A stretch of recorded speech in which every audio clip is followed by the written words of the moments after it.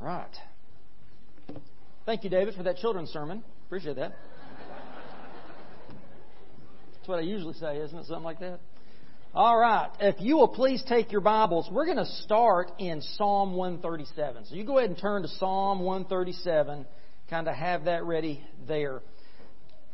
Hope, peace, joy, love, these things we focus on with the Advent wreath this time of year are all intangible qualities, right? It's kind of hard to qualify them, hard to put your hands around them, and they can even seem out of reach. They can seem unattainable in our world today. You know, people want these things. They want hope. They want peace. They want joy. They want love. That's something that all people want, and it's what we need for our spiritual and our emotional well-being. But how can we have them?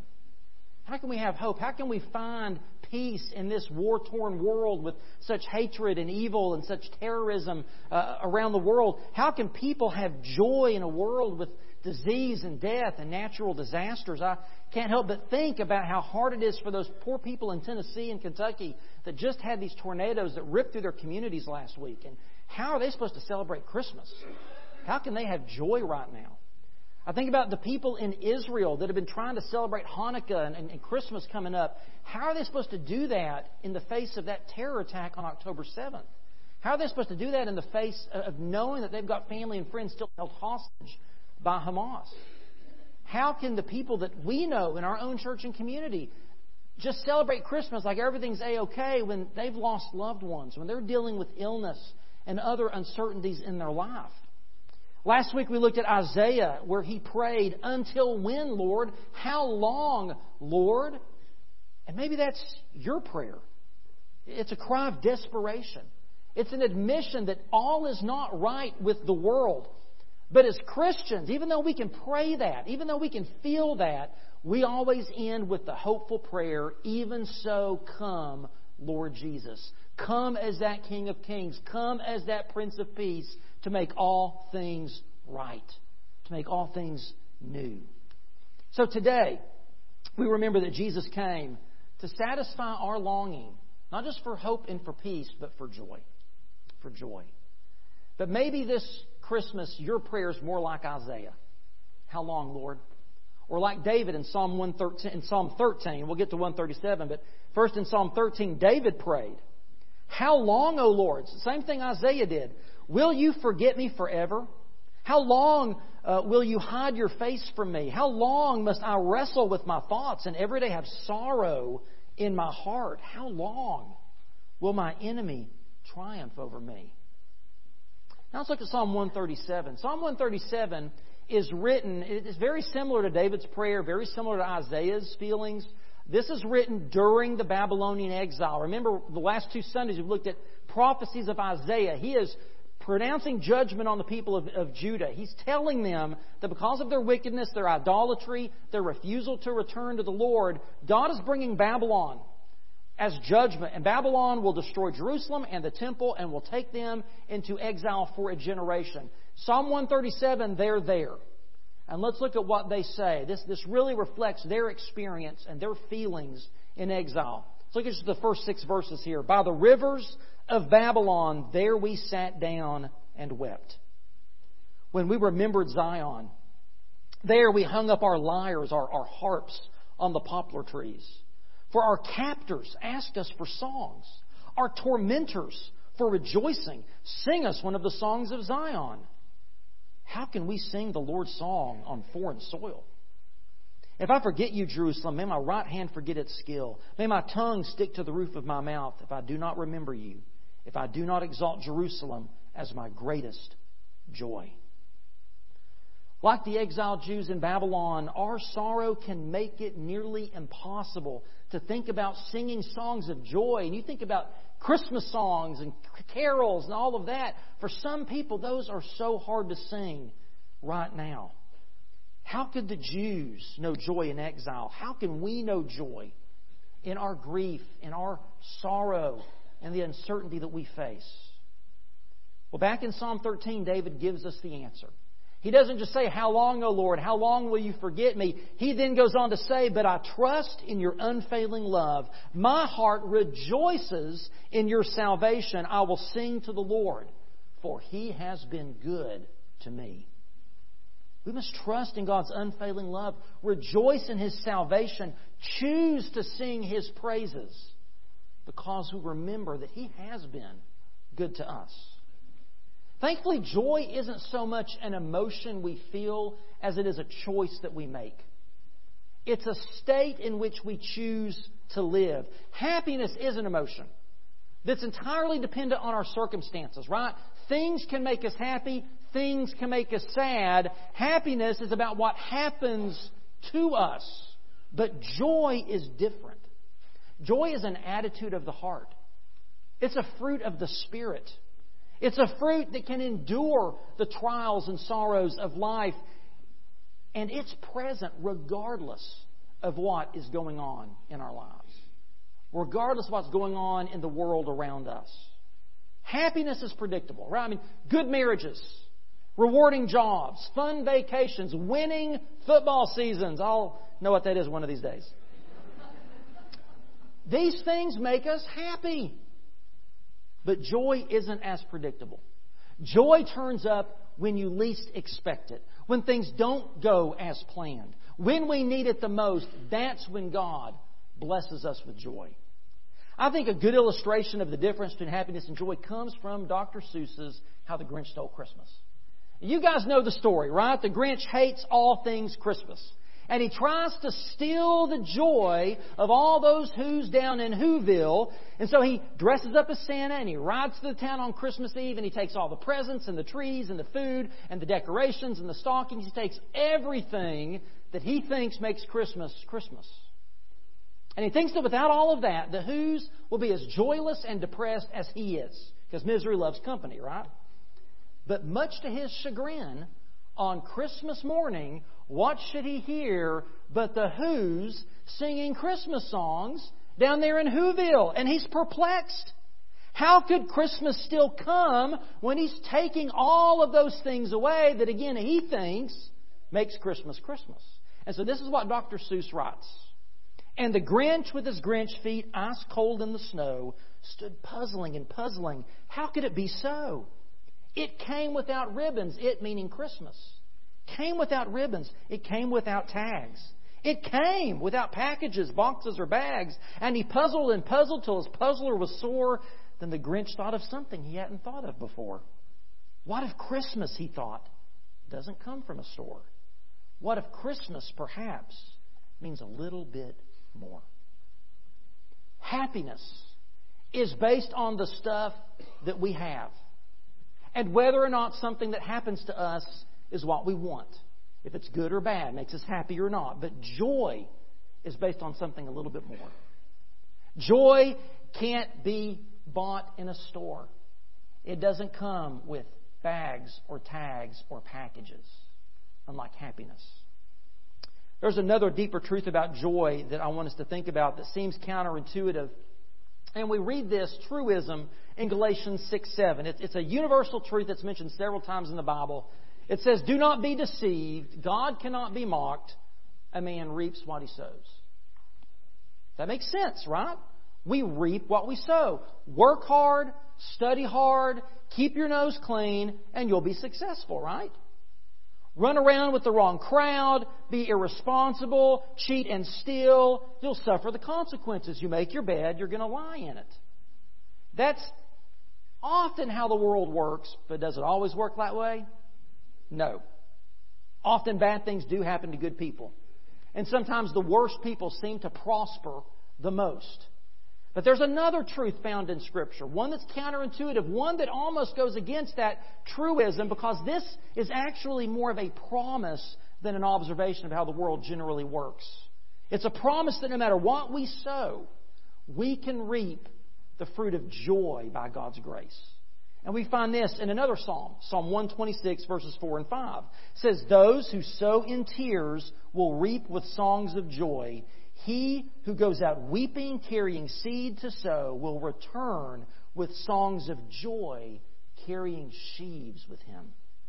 The beauty of Christmas is the truth that while we may be sowing seeds of sorrow today, through the grace and power of God, those seeds can miraculously produce an abundant harvest of joy.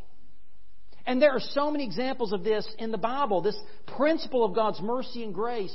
But we see it especially at work in the family tree of Jesus. Turn with me, if you will, to Matthew chapter 1, verses 1 through 17. Now, we're not going to read this whole list of names this morning, but if we did, we'd find a lot of the people in this list could testify to this principle, that when we sow seeds of sorrow, we can reap a harvest of joy. But I want us to look at 4 names in this list. The 4 most unlikely names in this list. 4 women. Now, Hebrew genealogies almost never mention women.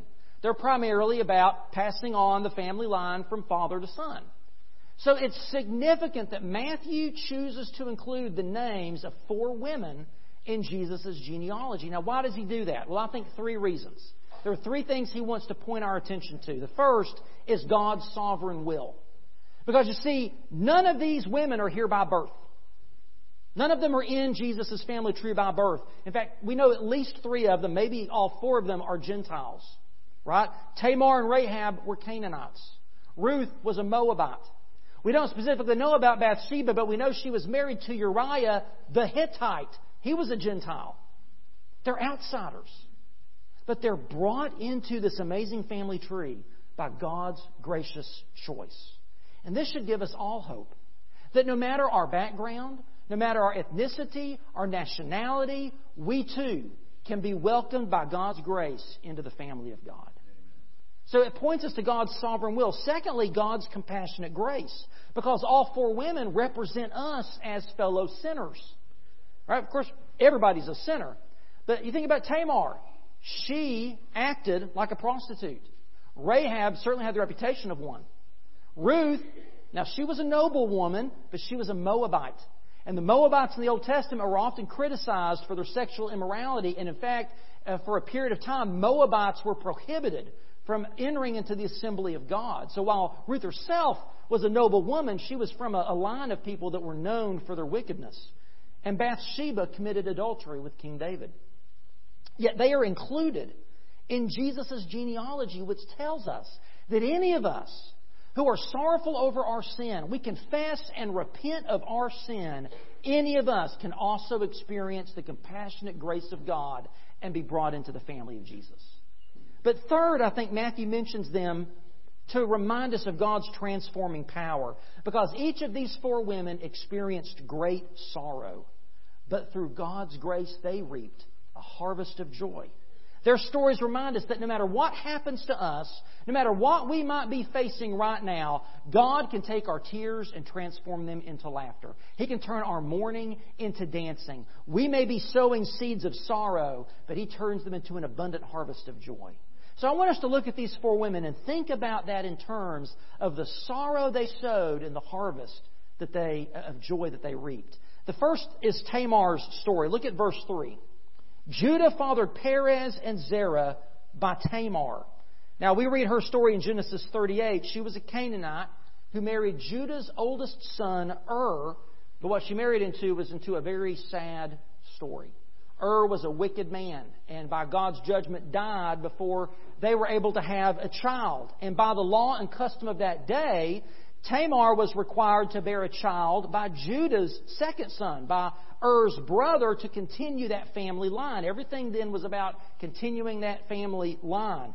And so the second son was also wicked, and he died before he could produce an heir. Well, the third son was too young to marry, and so Judah put Tamar away to live as a widow until his youngest son was old enough. But to add insult to injury, Judah forgot about her and just left her out there on her own, all alone. And she realized, I'm going to die childless. I'm going to die a widow, and nobody's going to be able to take care of me. So she took action. She heard that her father-in-law Judah was in the area nearby, so she veiled herself, dressed as a prostitute, and sat out where he might see her, and see her he did. And he bargained for her. And to pledge a promise for payment, because he didn't have any money on him at the time, he gave her his signet ring, he gave her his cord and his staff. These were personal items of identification. It's like he gave her his driver's license and Social Security card. Not exactly the smartest guy. And so the next morning, Tamar was gone. And he thought, well, at least I don't have to pay her. But she became pregnant. And when Judah learned of it, he wanted to put her to death for violating the family honor and breaking her commitment to perpetuate the family line of Judah. But Tamar proved herself to be cunning and bold, because when she was brought before him in front of everybody, she said, "The father of my child is the man to whom these belong." And lo and behold, it was the ring and the cord and the staff of Judah. And so Judah was humbled. He pronounced her more righteous than he was. He admitted that he had neglected his family and failed to care for her, that she reminded him of his duty, and that she had fulfilled her, not exactly in the best way, but she had fulfilled her family obligation to perpetuate the line. Tamar had experienced such tragedy, such neglect. In that patriarchal society, she had no power. She had no rights. She was treated unjustly, but in the end, because of her cunning, because of her boldness, she received a double blessing, twin boys, to take care of their mother in her old age. Her life of sorrow turned into a life of joy. Now, what is the lesson for us there? It's that when you feel forgotten, when you feel neglected and abandoned, God remembers you. God sees you. He will remember you when you feel forgotten.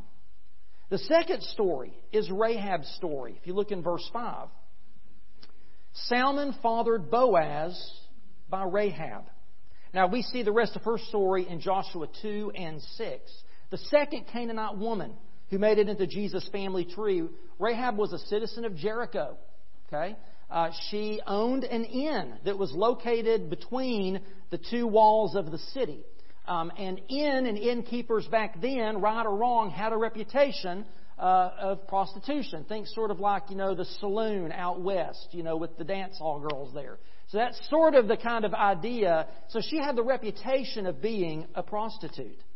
But despite her sordid reputation, she willingly put her life and her family's life on the line by protecting the Hebrew spies who came to scout out the land.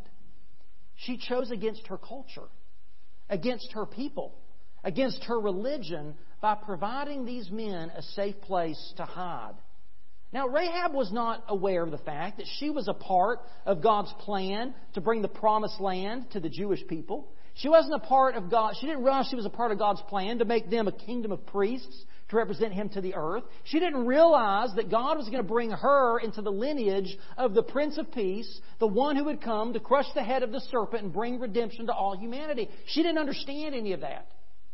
But she understood the God of the Hebrews and all they had done, all He had done for them. And she put her trust and her faith in Him and turned her back on the wickedness and the idolatry of her people. And her sorrow was turned to joy, her mourning into dancing, because God spared her life and her entire family's life when the walls came tumbling down. And they were adopted into the people of Israel. They effectively became Israelites because she put her faith and trust in the Lord. And the lesson for us here is that God welcomes outsiders into His kingdom. Because guess what?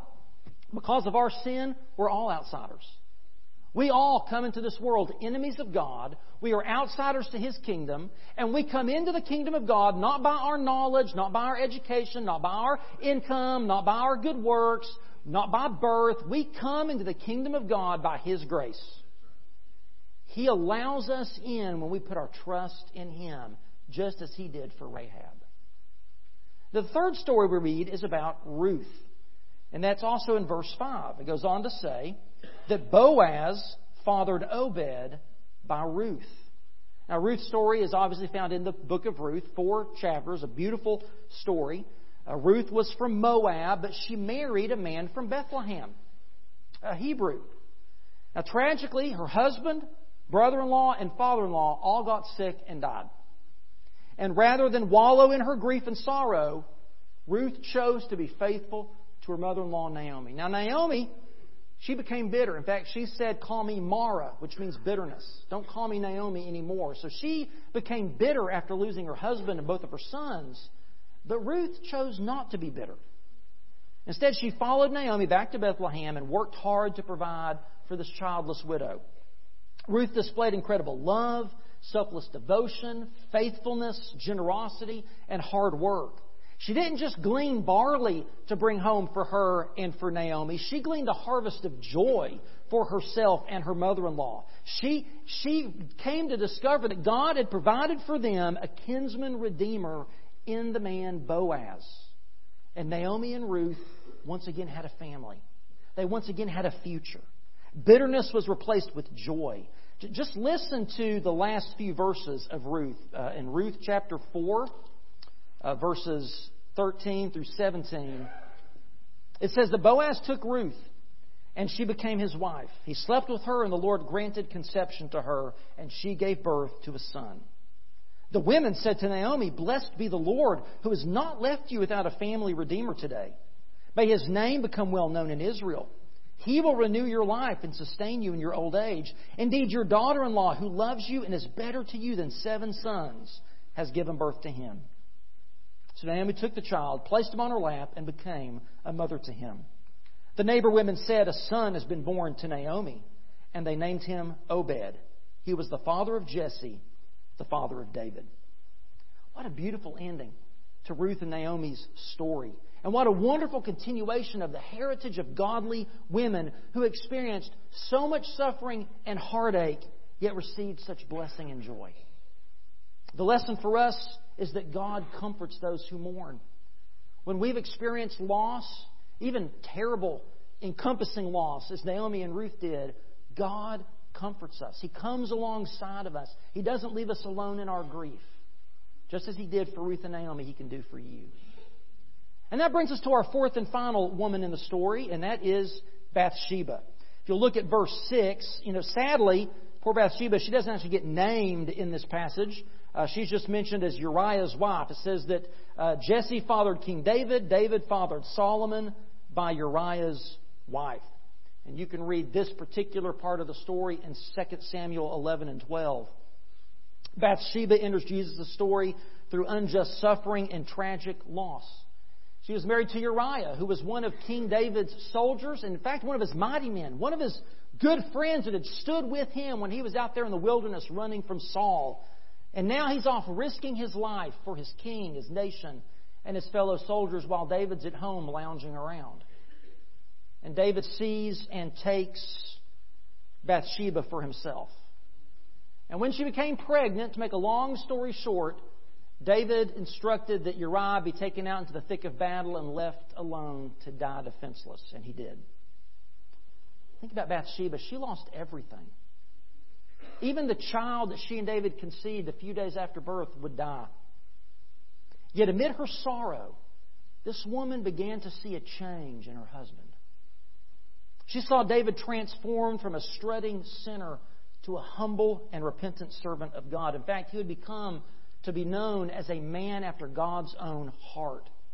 And God blessed her with other sons and daughters. In fact, it was their son, Solomon, who would become the next king and who would rule over Israel's golden age. He would be known for his great wisdom and for being the king who built the temple of God in Jerusalem. Like so many others, Bathsheba experienced both the meanness and majesty of mankind. And she and David's story reminds us of another lesson, that God forgives the repentant sinner. Psalm 52 is a great psalm. It's David's prayer of confession for his sin. It's a prayer in which we see his brokenness and his humility and his trust in God's grace and forgiveness. And their story reminds us, no matter what we've done, no matter what your past, no matter what skeletons in your closet, if you turn from your sin and trust in Jesus, He will forgive you. But there's one more woman who came into the lineage of Jesus by the grace of God and the strength of her character. Unlike Tamar, Rahab, and Ruth, she herself was actually a descendant of Abraham. Like Tamar and Bathsheba, she was pregnant with a child that was not her husband's. Like Rahab, she willingly made space and gave room for the servant of God. And like Ruth, she was faithful, obedient, selfless, and gracious. Like each of these women before her, she experienced suffering, endured trials and tribulations, and sowed the seeds of sorrow. We read about her in verse 16, and her name is Mary. Look at verse 16. And Jacob fathered Joseph, the husband of Mary, who gave birth to Jesus, who was called the Messiah. Mary's betrothed husband nearly divorced her. When he learned that she was pregnant, and he knew that it was not his, and they were betrothed but not yet married. So betrothal in Jewish society at the time was kind of in between engagement and marriage. You were committed to this person. You had already basically said your I do's, but you had not yet come to live together as husband and wife. And so the fact that she is pregnant and it's not his child, he had every legal right not just to divorce her, he had every legal right to have her put to death. Her family and friends misunderstood her, rejected her, mocked her. Her reputation was ruined in Nazareth.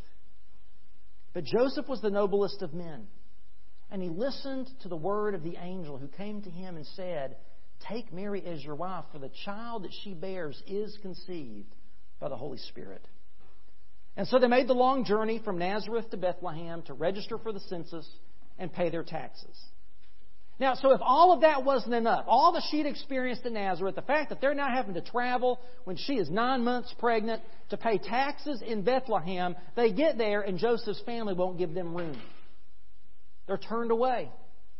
And she has to give birth to her son in a stable, in the dirty, filthy hay on which the animals lay, cold and alone, with no midwife to assist her, no mother's hand to hold, no family to celebrate and rejoice with. They were alone.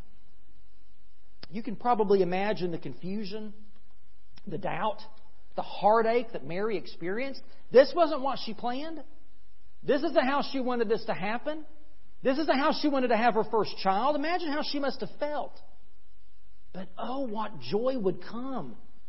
Through the pain, anguish, and labor, joy would come. Wonder would come. Jesus would come. And the lesson for us from Mary and Joseph's story is that God abides. He lives and dwells in those who humbly trust Him. Like Mary, we too can bear Jesus into a world that's lost and dying and dark. We too can carry the light of the world to those around us. God promised the Jews in exile long ago in Isaiah 35 that where there were barren and lifeless deserts, He said, then will the lame leap like a deer, and the mute tongue shout for joy. Water will gush forth in the wilderness, streams in the desert. The burning sand will become a pool, the thirsty ground bubbling springs. And Isaiah goes on to say that those who were bound and enslaved by sin would experience the gladness and joy of salvation. We share in that same promise, as did Tamar and Rahab and Ruth and Bathsheba and Mary. The promise that we will enter God's presence with singing, crowned with unending joy. Joy and gladness will overtake them, and sorrow and sighing will flee. That's the language of battle. Right? You're at war with sorrow and with sighing. They're attacking us, but then you are overcome with the forces of joy and gladness. That's the army of God that comes to us to drive away all sadness and sighing. As we wait for Christmas, we long for the hope and peace of Christ, our Redeemer and our Sustainer. And as we wait and watch, we may find that the tears that we weep are like seeds of sorrow sown in the soil of God's grace and compassion. May we reap a harvest of joy. There's only one way to truly discover that. To truly discover a fulfilled hope, a peace that passes understanding, an inner joy, and that is to know Jesus. When you know Jesus as your Savior and you are following Him as your Lord, you will discover the greatest joy that you will ever know. A God who remembers you. A God who welcomes you into His family. A God who comforts you in your grief. A God who forgives you of your sin. A God who comes to dwell with you as Emmanuel, God with us. Jesus took the sorrow of your sin upon Himself so that His joy might be complete in you. He wept that you might laugh. By His wounds, you can be healed. Zephaniah 3:17 says, "The Lord your God is with you. Emmanuel. The Lord your God is with you. The mighty warrior who saves. He will take great delight in you. He will have joy in you. In His love, He will no longer rebuke you, but will rejoice over you with singing. Don't you want to know the mighty warrior who saves? Don't you want to know a God who rejoices over you with singing? You know, we come here every Sunday and we rejoice over Him with singing. We sing about joy to the world and hark the herald angels sing and silent night and away in a manger. We sing songs rejoicing over Him. It's amazing to think that God sings songs that rejoice over us. He loves you. Jesus came in that manger for you. Christmas is because of you. But if you've never turned from your sin, as these women we've talked about today did, as David did, if you don't turn from your sin and trust in the Savior for forgiveness and for eternal life, you can't know that joy. You're still searching for it. In a moment we're going to stand and sing, and I invite you to come today and just say, David, I want that joy. David, I want that peace. I need that hope. I've been relying on my own credentials, and they're not going to get me in the door. I want to put my trust in Jesus. I turn from my sin and I trust in Him. Would you come today and do that? Maybe you have done that and you've never expressed it through baptism and made that decision public. Or maybe you have and you and your family just say, this is the church where we know God wants us to serve and to rejoice and to share the good news with other people. Whatever God is laying on your heart today, He's speaking to you. This word today is for you. How will you respond? Would you stand and sing and pray with me, and then we'll sing. Father, we are so thankful for this day. We're so thankful for this season. We're so thankful for the grace and the mercy of God that made Christmas possible. That Jesus Christ came, God the Son, entered into creation, took on flesh and blood to live as one of us, that He might die the death we deserve, rise to new life that we will share, and will someday come again to make all things new. God, we wait and we long with great hope and anticipation for that day. Even so, come Lord Jesus.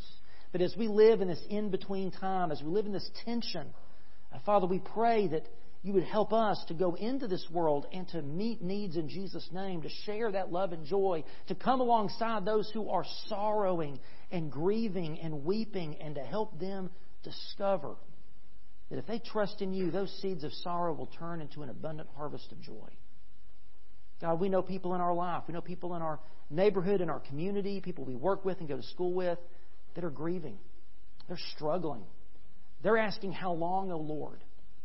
God, help us to bear this good news of great joy to them. In Jesus' name we pray.